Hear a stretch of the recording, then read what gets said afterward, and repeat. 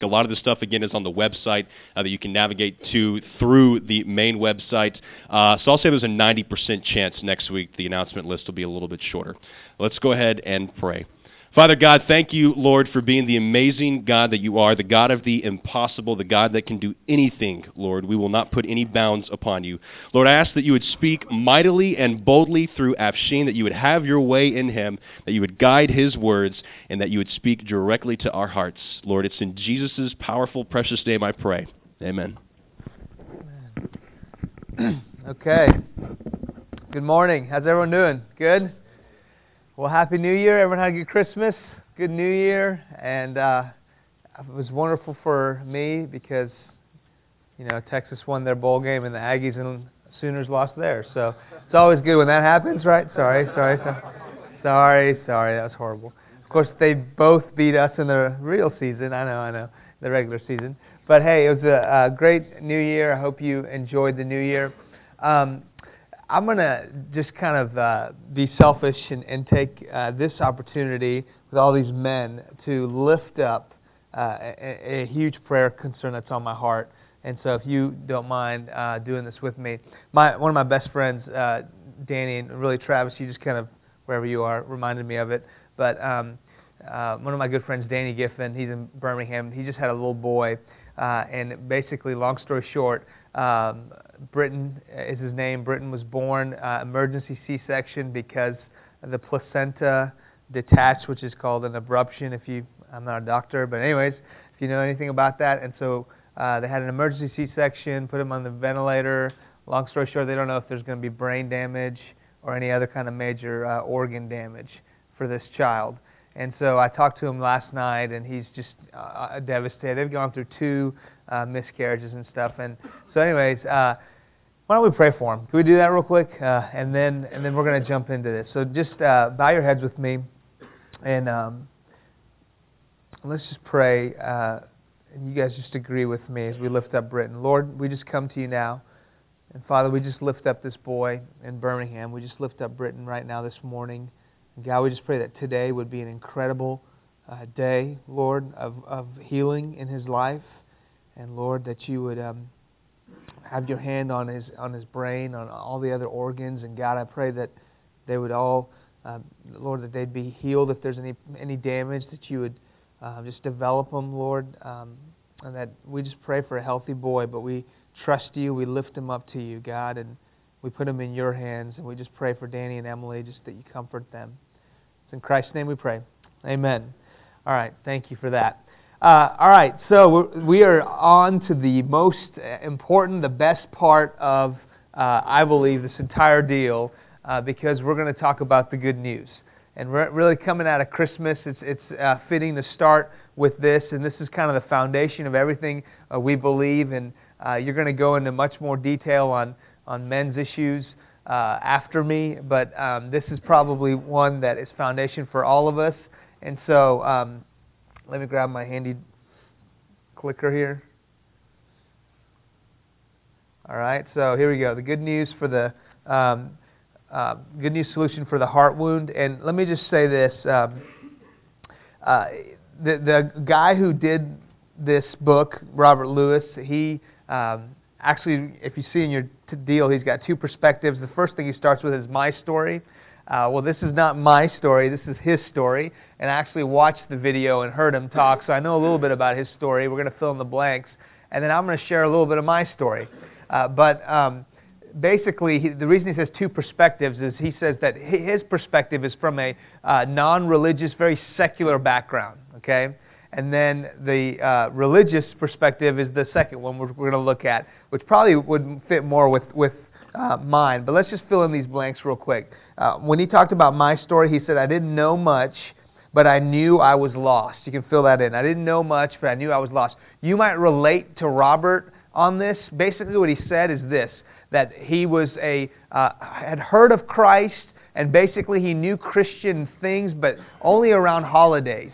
You know, it was basically, he told a story about one Christmas where they had to look all over the house to find a Bible to be able to read the Christmas story at the Christmas tree, and the mom really insisted. The dad didn't even show up. So a very secular home, and this may be something like what you grew up in. And so he didn't know much, but he said that he knew that there was something off. Again, we talked about this the last 2 times I've been with you, that every one of us, we know that there's something off on the inside, that we call that the heart wound, that there is something in us that we do the things that we don't want to do. And we know that we are not honoring. I believe every one of us has some kind of this.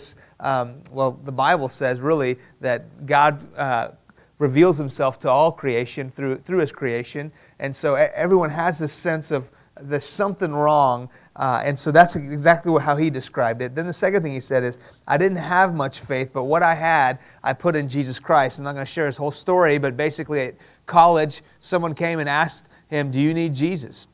And man, he said when he prayed the prayer to receive Christ, he didn't understand everything. He didn't know all the theologies, but he just knew he needed Jesus. He needed a Savior. And so that's the starting point. And really, that's all you need for faith. You need to know that you need a Savior. You can't do it on your own. And then the third thing he said is, I didn't change much at first outwardly, but something profound did change inwardly, which I think is awesome. It's not that we have to fix ourselves up and then come to Christ. You come to Christ with all your baggage, all your hurt, all your sin, and it's not like overnight everything changes, right? A guy who's got a cussing problem, a drinking problem, whatever you want to put on there, when they come to Christ, it may not be an overnight deal, right? But that God, as the change happens on the inside, the Spirit takes over, and you start to walk with Christ. It's interesting, then when you start to sin or you start to dishonor God, something on the inside, and that's the Spirit of Christ, kind of groans in you. And you don't like doing it, and you don't want to do it. And really, you have this want, this desire to please God, all right? And so that's kind of the change he talked about. And he used a big word. I'll go ahead and give this to you. J.I. Packer has this quote about regeneration. Regeneration is the big theological word. And let's look at what this quote says. Regeneration is an inner recreating of fallen human nature by the gracious action of God's Holy Spirit. Regeneration in Christ changes a person's natural disposition from lawless, godless, self-seeking, which dominates a depraved man, into one of trust, love, repentance, and loving compliance with God's law henceforth. All right? And then I'm going to wait on this. So basically, what he spelled out there is he says that there's a change on the inside. I'm going to get to that later, that there's a birth, but that a change must happen. And we'll get to that later. Well, that's his story, okay? He came from a very non-religious, if you will, secular background. Well, that's not my story at all. And I know I've kind of shared, I didn't, I guess, plan ahead and didn't think that I was supposed to share my story on this one. I kind of gave you all some of my story the last 2 times I was with you. But this is the section where I get to share my personal story with you, okay? So I don't know how many of you have heard my testimony. Raise your hand if you have. Okay, a lot of you have. Some of you haven't. So I'm going to go ahead and give you my perspective and how I came to understand my fallen nature, okay? Basically, I was born here in Houston, but when I was 2 years old, my family moved to Iran. And we were in Iran in the late 70s when the Islamic Revolution hit the country. The Ayatollah overthrew the Shah. Basically, the fighting broke out. My father grabbed all of us, and we got out of Iran. We moved back when I was 6 years old. We moved back to Houston. And moved back here, didn't speak English, and God in His incredible providence provided for me a Christian lady who taught me the English language every day by reading me books. Well, in the 2nd grade, she came up to me and said, Afshin, I've been reading you all these books, but now I'm going to hand you the most important book you'll ever get in your life. She handed me a small New Testament Bible. She said, you're not going to understand this book, but hold on to it and read it later in your life. And the incredible thing is the only reason I held on to that Bible is because the way this lady was treating me. The Iran hostage crisis was in full effect then, all right? And basically everyone hated my family because we were from Iran, except for this one teacher. She kept loving me. She kept saying, I'm going to pour myself into this kid. And so since she gave me the Bible, I said, this must be important. I held on to it. Now, there's a problem. My dad is a very prominent Muslim here in Houston, and he's the president of the Islamic Medical Society and all kinds of other titles. And basically, so all I've ever been taught growing up is the 5 pillars of faith of Islam. And so what I was taught as a Muslim is that I was born with a clean slate. Basically, I'm sinless at birth, and then throughout my life, there's an angel. In fact, I'm not making this up. Last night, my mom was telling me this. We had a discussion. I got to share the gospel. I'll get back to that with my family last night. But my mom was saying this, and basically that these angels record all your good and evil deeds throughout your life. That at the end of your life, you're judged by your good and evil. I'm going to get to that later at the very end of the talk, okay? But basically, so I was taught that I better be good enough for God. I better be good enough for God. Of course, this never gave me the satisfaction that I was ever approved by God. I never really understood the love of God. I didn't understand Jesus as more than a prophet. So my senior year in high school, I became curious about Christ, mainly because of my dissatisfaction with Islam and the impersonal nature of God in Islam. And so through a guy telling me about Jesus on a basketball court, that Jesus was his God and not his prophet, God started this curiosity going even more. And then a couple of days after that, I was watching a TV show. It was a historical documentary about Jesus. And at the end, it said some worship this Jesus as God, and they're called Christians. And I said, wait a minute, that's what that guy said. And right then, God put that Bible on my mind. If you can believe this, 10 years after I received a Bible from a teacher, I go upstairs to my room, look all over my room. I say, I think I got a Bible somewhere. And I found it at the bottom of my closet, sitting there waiting for me for 10 years. Open it up, the first book of the New Testament, which is Matthew. It starts off a record of the genealogy of Jesus Christ, son of David. So, well, this is it. It's about Jesus. So I began reading it. I became fascinated with the love of Christ. Every night, reading Matthew underneath the covers with a flashlight so my dad wouldn't walk in or my parents wouldn't walk in on me and find out what I was doing. Every day at my high school, at Stratford High School just down the road, this annoying Christian kid would come sit next to me and debate with me, all right? I'd debate with him on the side of Islam. Every night I'd go home and read more about Jesus, okay? I was just fascinated with the guy who was loving people. And if you read the Gospels, you'll see that the people who were the outcasts of society were gravitating to him. And you see, that's such a different picture of what I saw God as in Islam. That, man, God demands for me to be good enough for him, right? And so 2 weeks after that, I was sitting at a football practice when a guy came up. I'm not sure if I mentioned this to you all last time, but a guy came up and he invited me to a crusade, okay? Which I'm not making this up. That's the way he said it. Hey, you want to come to this crusade? And remember, I'm a Muslim, and you've read your history, right? So I'm like, hello, dude, I'm a Muslim. You're inviting me to a crusade? He goes, no, it's not that kind of crusade. There's free pizza, right? And I go, oh, free pizza. I love that. We're going to start throwing pizza at each other, right? So anyways, that was bad. All right, so I go on September 28th of my senior year to this Coliseum and heard the gospel. And I got to be honest, I felt God telling me, this is it. This is my way to save you from your sins. And I didn't understand, just like this guy actually, I didn't understand everything. I just knew I needed Jesus. I just knew that in and of myself, I could not be good enough for God ever, ever. And so I went down and all I said in fact, I don't think I ever said anything to the guy down there. I just was like, the guy said, do you need Jesus? And I said, yes, sir. And he prayed with me and I gave my life to Christ. Now, the part of my testimony that I'm not sure if I shared last time, but I'm going to share very quickly and then we got to get back to the story. You still with me? Yeah? Okay. I'm driving home from this crusade and then it dawns on me. What am I going to tell my father? My dad has always been the most important person in my life. I love him. I've looked up to him. So I was scared what would happen. And so I'm ashamed to tell you that I hid my faith from my dad for a year and a half. I would hide my church clothes in my car on Saturday night, go change at a restaurant on Sunday morning before I went to church so my parents wouldn't figure out where I was going. I'd intercept mail from the church I was attending before my parents got to it. I'd hide my Bible. I kept this whole game going until one day my dad found out. He sat me down and he said, son, what's going on? I said, Dad, what do you mean? He said, there's something different about you. And I said, well, Dad, I'm a Christian.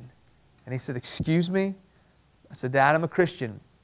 He said, no, you're not, young man. You're a Muslim, and you'll always be a Muslim. And I said, Dad, the Bible says if I believe in Jesus Christ as my Lord and Savior, then I'm a Christian, and I do. Then my dad said, Afshin, if you're going to be a Christian, then you can no longer be my son. And right then, a choice was given to me. Are you going to run after your dad, or are you going to run after Jesus? And I want you to know this. This is when I understood what it means to follow Christ, and that there's a cost, that this is not just easy believism we're talking about.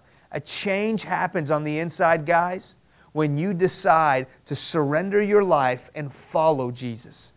That doesn't mean you just believe the right things about Him. That doesn't mean that you just go to church on the holidays and you just say, yeah, I believe in this Jesus character.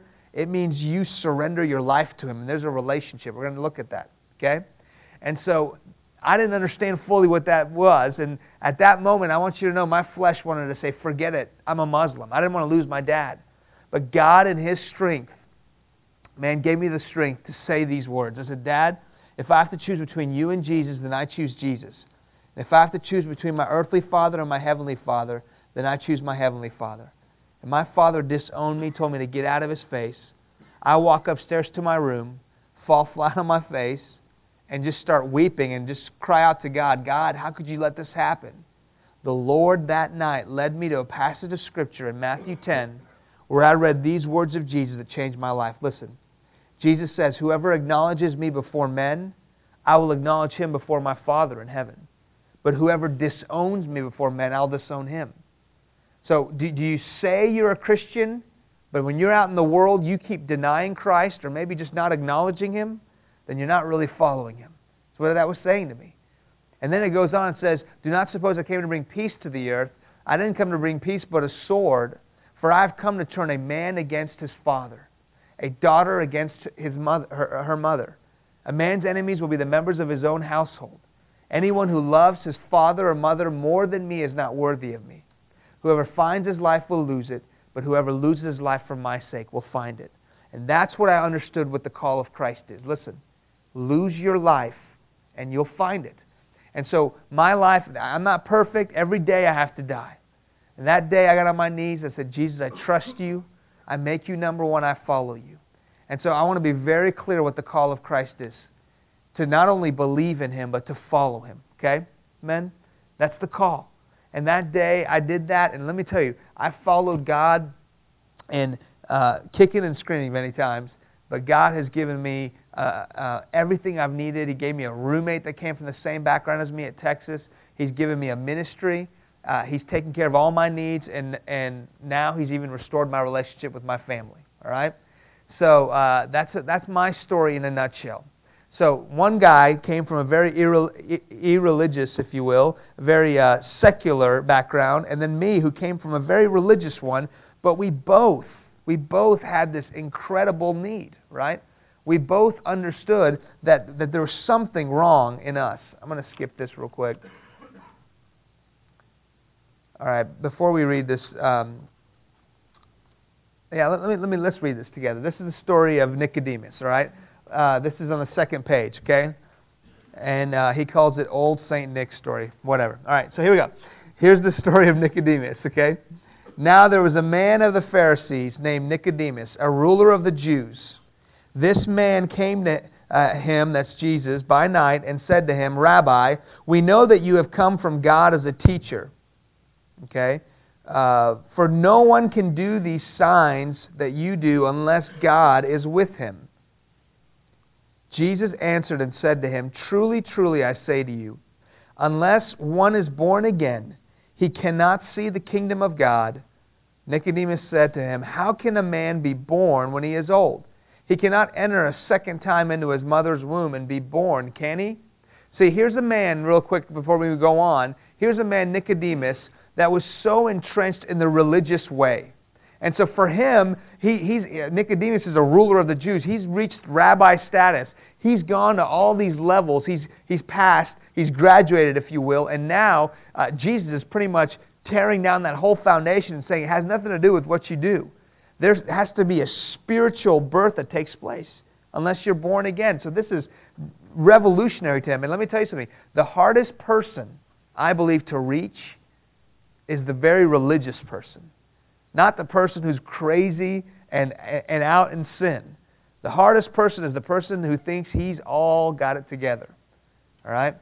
And so then, let's keep going. Jesus answers, "Truly, truly, I say to you, unless one is born of water and the Spirit, he cannot enter into the kingdom of God. That which is born of the flesh is flesh, and that which is born of the Spirit is spirit." See, speaking of a spiritual birth, men, "Do not marvel that I say to you, you must be born again. The wind blows where it wishes, and you hear the sound of it, but do not know where it comes from, and let me keep going. Where it comes from and where it is going, so is everyone who is born of the Spirit."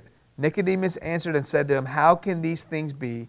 Jesus answered and said to him, "Are you the teacher of Israel that you do not understand these things?" All right? Now, he speaks of it as being a mystery, like the wind blowing, right? It's a mysterious thing. Flesh gives birth to flesh, all right? Spirit gives birth to spirit. And so all of us, we've talked the last 2 weeks that at birth, in fact, if you remember the Psalms where David says, "In conception I was born in sin." I was conceived in sin in my mother's womb. So at birth we're saying we have this sin nature, all right? At the rebirth, if you will, we have life. We have a new life, and we have salvation. Okay. Let me really quickly hit something about the religion, because it speaks to me, and then we're going to fill in these blanks, and you'll see where we're going. The whole religious idea of Nicodemus makes a lot of sense to me. And again, I started to share this now. I said I'm going to go back to it, and here it is. Remember I said there's 2 angels that record your good and evil deeds. The end of your life, Muslims believe that all your good and bad are weighed on a scale. Whichever one outweighs the other determines if you go to heaven or hell. And this is what I've always spoken to Muslims or anyone who is in a works-based system, because that makes no sense, because God never in His Bible says just be 51% good. Just be a little more good than bad and you'll be okay. Okay? God in the Bible is very clear that there is not one righteous, no, not one. The Bible says every man has sinned and fallen short of the glory of God. Right? So religion will never save you, because the Bible says every man has sinned. You see, God's standard is not 51% good. It's 100% sinlessness.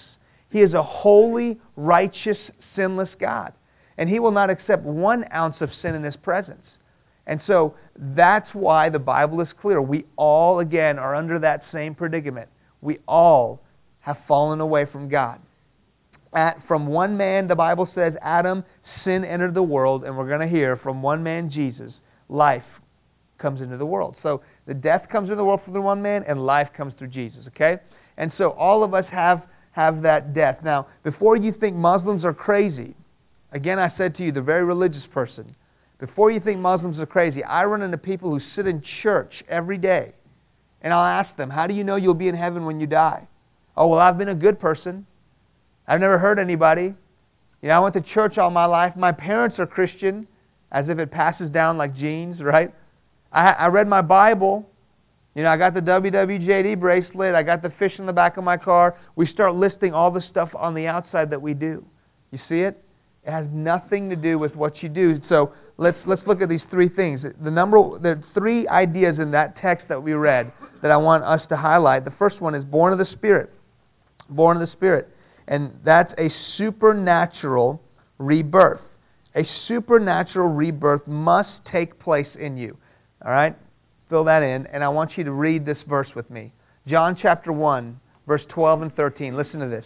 John chapter 1, verse 12 and 13. But as many as received Him, that's Jesus, to them He gave the right to become children of God, even to those who believe in His name, who were born not of blood, nor of the will of the flesh, nor of the will of man, but of God. I want you to see what He's stressing here. He's saying who were born, has nothing to do with blood, right? I mean, it has nothing to do, look at me here, gang, it has nothing to do with if you were a Jew, okay, just because you were born as a Jew, you're automatically saved, right? That's what Jesus is saying. It has nothing to do, that's what John is saying, Spirit saying through John. It has nothing to do with the will of the flesh. It has nothing to do with how good you are if you try to do it, or will of man, just if you grin and bear it and try your hardest. It has nothing to do with that, but it comes from God. See it? It's a spiritual birth that comes from God. And so you hear this. You do not ooze into this change. You don't ooze into it just because you live in America, right? In the South. Again, Jesus says, unless a man is born again, and I believe very clearly, the Bible teaches that just as you have a physical birthday, everyone knows when their birthday is, that there is a spiritual birthday that must take place in your life. Maybe you don't know the exact day and hour, but folks, there's got to be a time when you understand you're a sinner and you receive Jesus. You receive what He's done. You call out to Him. You understand He's a holy God, and Jesus, bridged this expanse between you and a holy God. You receive Him, and literally, guys, you enter into the family of God. Just like the Scripture says, you are now a child of God. He's your Father. Not like my father, who might disown you, but a Father who says, I will never leave you, I will never forsake you. You're guaranteed at that point, you are born, you are regenerated, the theological word. You are born spiritually. You're born again. And you are born into the family of God. You can't lose that. Has that happened for you? And I got to tell you also that a change happens on the inside. You're not made perfect, but you're changed from the inside. I want to read real quickly. You probably know this text, but it's so important before we go on. 2 Corinthians 5. I want to read 2 Corinthians 5 to you. Therefore, verse 17, if anyone is in Christ, he is a new creation. The old things have passed away. Behold, all things have become new. Okay? Verse 14 through 15 before that says this. For the love of Christ compels us, because we judge thus, that if one died for all, that's Jesus, then all die. See, there's a surrender that happens first. And He died for all, that those who live, listen to this change, should live no longer for themselves, but for Him who died for them and rose again. And so I want to be very clear. It's not that you're perfect, but again, at that moment, there's a change that happens from the inside out. Every other religion, I think I've said this here, every other religion is something on the outside trying to work in, except for Christianity. Christianity is the only one where God demands a conversion, a change on the inside that works its way out. Okay? Ezekiel 36:26 says, I have given you a new heart and I have breathed my Spirit into you. There's a new spiritual birth that must take place. So it's supernatural. Let's go to the second one. There we go. Must. I want you to see must. It's an irreplaceable rebirth. Okay, a supernatural rebirth, first one. Second one, an irreplaceable rebirth. Okay? He says you must be. And so I want to be very clear on this one. There is no substitute. Again, we've said it. There's no other way. Jesus and being born again through Christ is not just an option, men. It's not just one of many ways. It is the only way to God. John chapter 14, you probably know this text, but I want to read it to you. So it's such a familiar text. John 14:6 says, I am the way, the truth, and the life. Jesus says this. No one comes to the Father except through me. How many of you have heard that text before? Raise your hand. You've heard that sometime. Many of us have. Now listen, what is so critical about Him saying, listen, I'm the way? Because the disciples just asked Him, how are we going to know how to get to where you're going? How will we know the way? He says, I am the way. Now listen to why that's critical. He goes on and says, if you had known me, you would have known my Father also. And from now on you know Him and have seen Him. Philip asks Him, show us the Father, and it will be sufficient for us. Jesus says, have I been with you so long, and you have not known me, Philip? He who has seen me has seen the Father. So how can you say, show us the Father? Here's what He's saying. When He's saying, I am the way, the very next thing He talks about is, listen, when you look at me, you see the Father. He says in John 10:30, I and the Father are one. So this is why it's so important. It's like if I was preaching in a big auditorium, okay? You're in the very back. At the very end of the deal, you can't really tell what I look like. Very end of the deal, you come over to me and you say, hey, can you show me where Afshin Ziafat is? Right? That's what this is like. And I would say to you, you're there, right? You're there. And so that's why it's important. Jesus is claiming to be God's way. God came in the form of a man. That's why there's only one way. God came. And he's saying, you're there. I am the way. If you go any other way, you're going to miss God because you're going to miss me. Does that make sense? Let me give you one more thing before we go to the third point. Philippians 2 is huge here. Because you might look at me, guys. Some men may look at me. I'm, at a room this size, I'm not going to guess everyone's on board with me. You might even look at me right now and say this. What about those Muslims who are trying their best, or those Hindus who are trying their best? You might even say, what about your parents, Afshin? You telling me that if they don't receive Christ and are born again, they're not going to go to heaven? And I'm telling you this, I'm not saying that today. But you better believe that this Word of God is definitely making that claim today. That there's only one way. Only one way. Acts says there's only one name given unto men by which we must be saved. And Philippians 2 is what I want to highlight. You don't even have to turn there, just listen. In Philippians 2, the Bible says this, that Jesus, being equal to God, meaning He is God, He's not just a human. I mean, He's not just a prophet. He emptied Himself, became a human, became obedient to the death of the cross. That's what He did for us. Okay? Therefore, God, the Father, also has highly exalted Him and given Him the name which is above every name. Listen, that at the name of Jesus every knee should bow and every tongue confess that Jesus Christ is Lord, to the glory of God the Father. You know what that text is saying? Look at me here. That the Father so loves what His Son did for you and me that He's placed it at the very pinnacle. The only way for God to be pleased with us is through what Christ has done for us.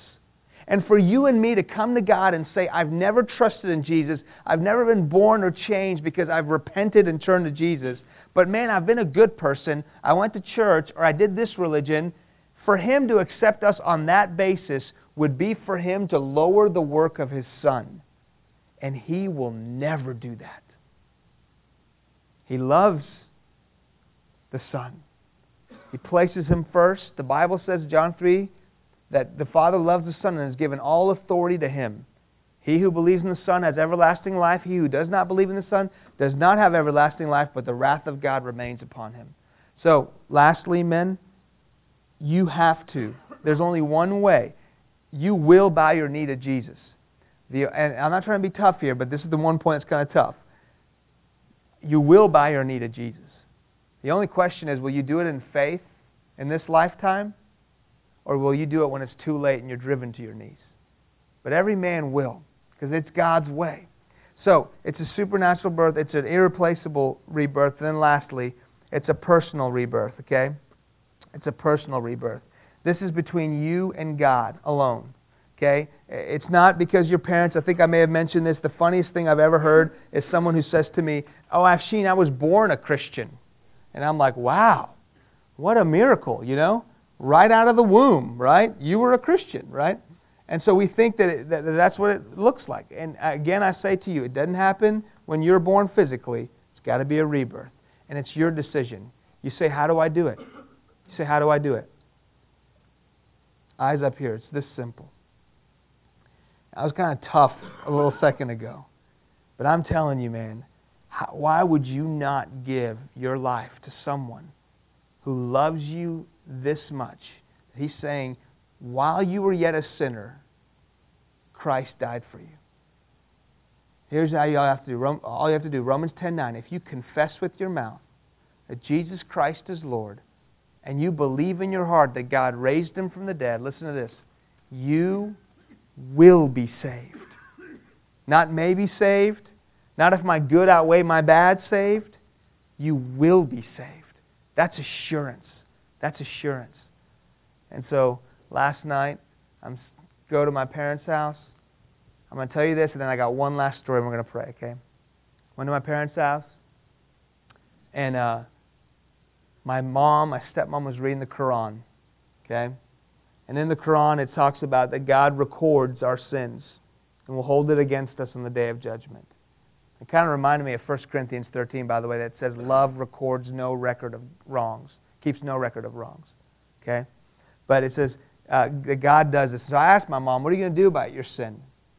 And she goes, well, what do you mean? God records them and He's going to do something with them. I go, no, but what are you going to do about your sin? The fact that you got all this sin. And she said, well, I hope that I'll wipe it out by being good enough. And so I asked her, how good is good enough? And she said, I don't know. And she asked me, what do you think? So I had an amazing opportunity to present really what I just presented here with my parents. Say, listen, you can't be good enough for a holy God. And that's why Christ made a way for you. Because of His love. The story of Jesus is a story of love. Okay? The Father came to mankind to show us the way. And so this is the last story, I promise, and we're going to pray. I'm a sports freak. You probably know this. And this is one of my favorite sports moments, okay? It was the Olympics in 1992, okay? In 1988, anyone ever heard of Derek Redmond by chance? Okay. 1988, Derek Redmond, a runner for England, all right, got injured and wasn't able to, had to pull out. He had an Achilles injury, had to pull out, I think he was in the 800, maybe the 400. I think it was the 400. Had to pull out of the race. 4 years he trained to make it back to the Olympics. 1992, he makes it back to the Olympics. He's at the starting block. He's favored to at least medal. He's in the semifinal heat. Halfway around the track, tragic thing happens. His hamstring just snaps, all right? And he falls flat on the track, writhing in pain. Some of you probably remember this now. Writhing in pain, Derek Redmond, so determined to try to finish that race, jumps up, all right, and starts trying to limp to the finish line. There's no way he's going to make it. I mean, he is in incredible pain. He's moving just a little bit. Guy in the stands that day stands up, walks down all the way, works his way past the security guards, comes onto the track. Who cares about disqualification at this point, right? And it was his father. His father walks up to Derek and goes right up to him and says, son, we're going to go to the finish line together. And he grabs his son by the arms. I think I got a picture of it here.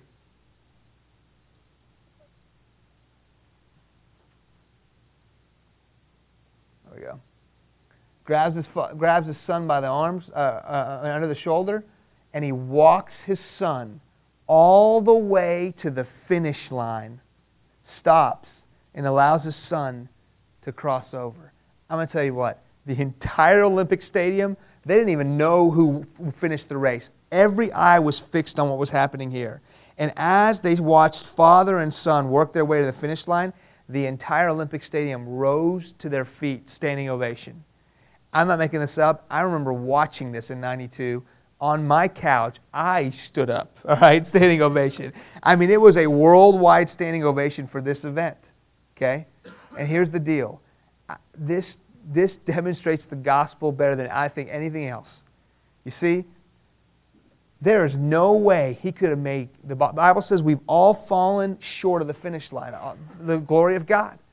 And only because he had a relationship with that father, okay? The father stepped out and came on and walked his son all the way to the finish line. And I say this to you. If you trust in Jesus, the Bible says you are spiritually born and God is your Father. And again I say, He will never forsake you and never leave you. And He'll walk you all the way to that finish line.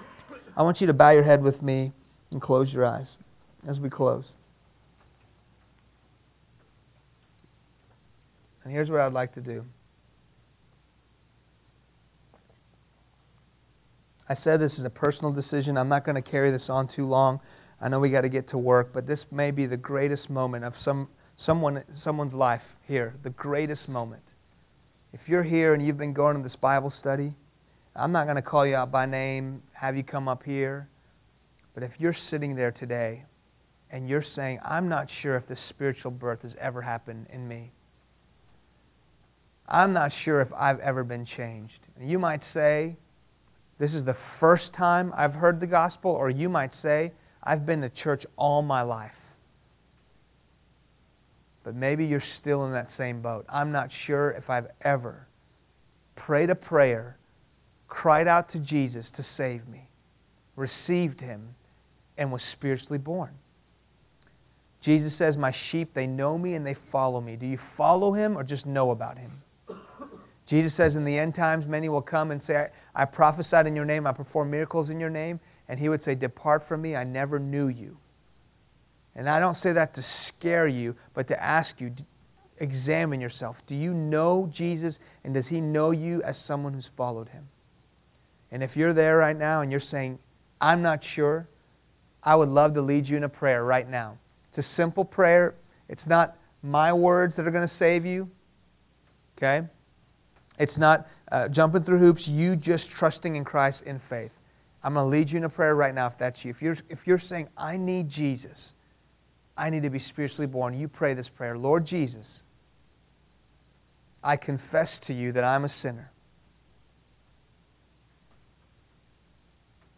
And I believe that you came to this earth for me. You lived this sinless life for me. And you died on the cross for me. And this morning, January 10th, I receive you as my Lord and Savior.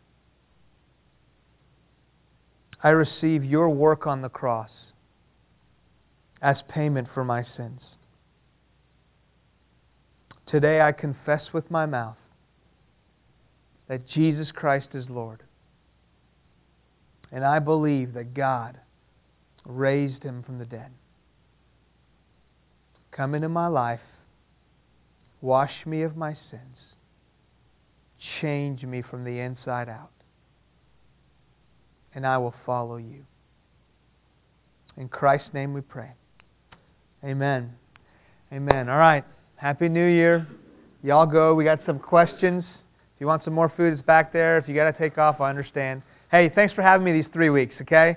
I won't see you. I'll be sleeping tomorrow or next week, all right? Love you all, though. Thanks. Let me say this. Let me say one thing. I'm sorry. If you prayed that prayer with me, I told you I'm not going to call you. I'm not going to. But if you prayed that prayer, it's a great step for you to make that known. It would be such a man thing to do, to tell someone in your table, hey, I prayed that prayer. Because you know what? I'm telling you, it would be so sweet to see us gather around at your table and encourage you. Okay? If you're saying, I'm not sure I want to do that, I'd love to talk to you, or Eric in the back would love to tell, because here's the deal, we love to talk to you about how you can grow now in your faith. You know, and how if you want to ask me what I do in my walk, I'd love to share it with you. Okay? All right. Go to your questions. Do you have something? All right. Go to your questions.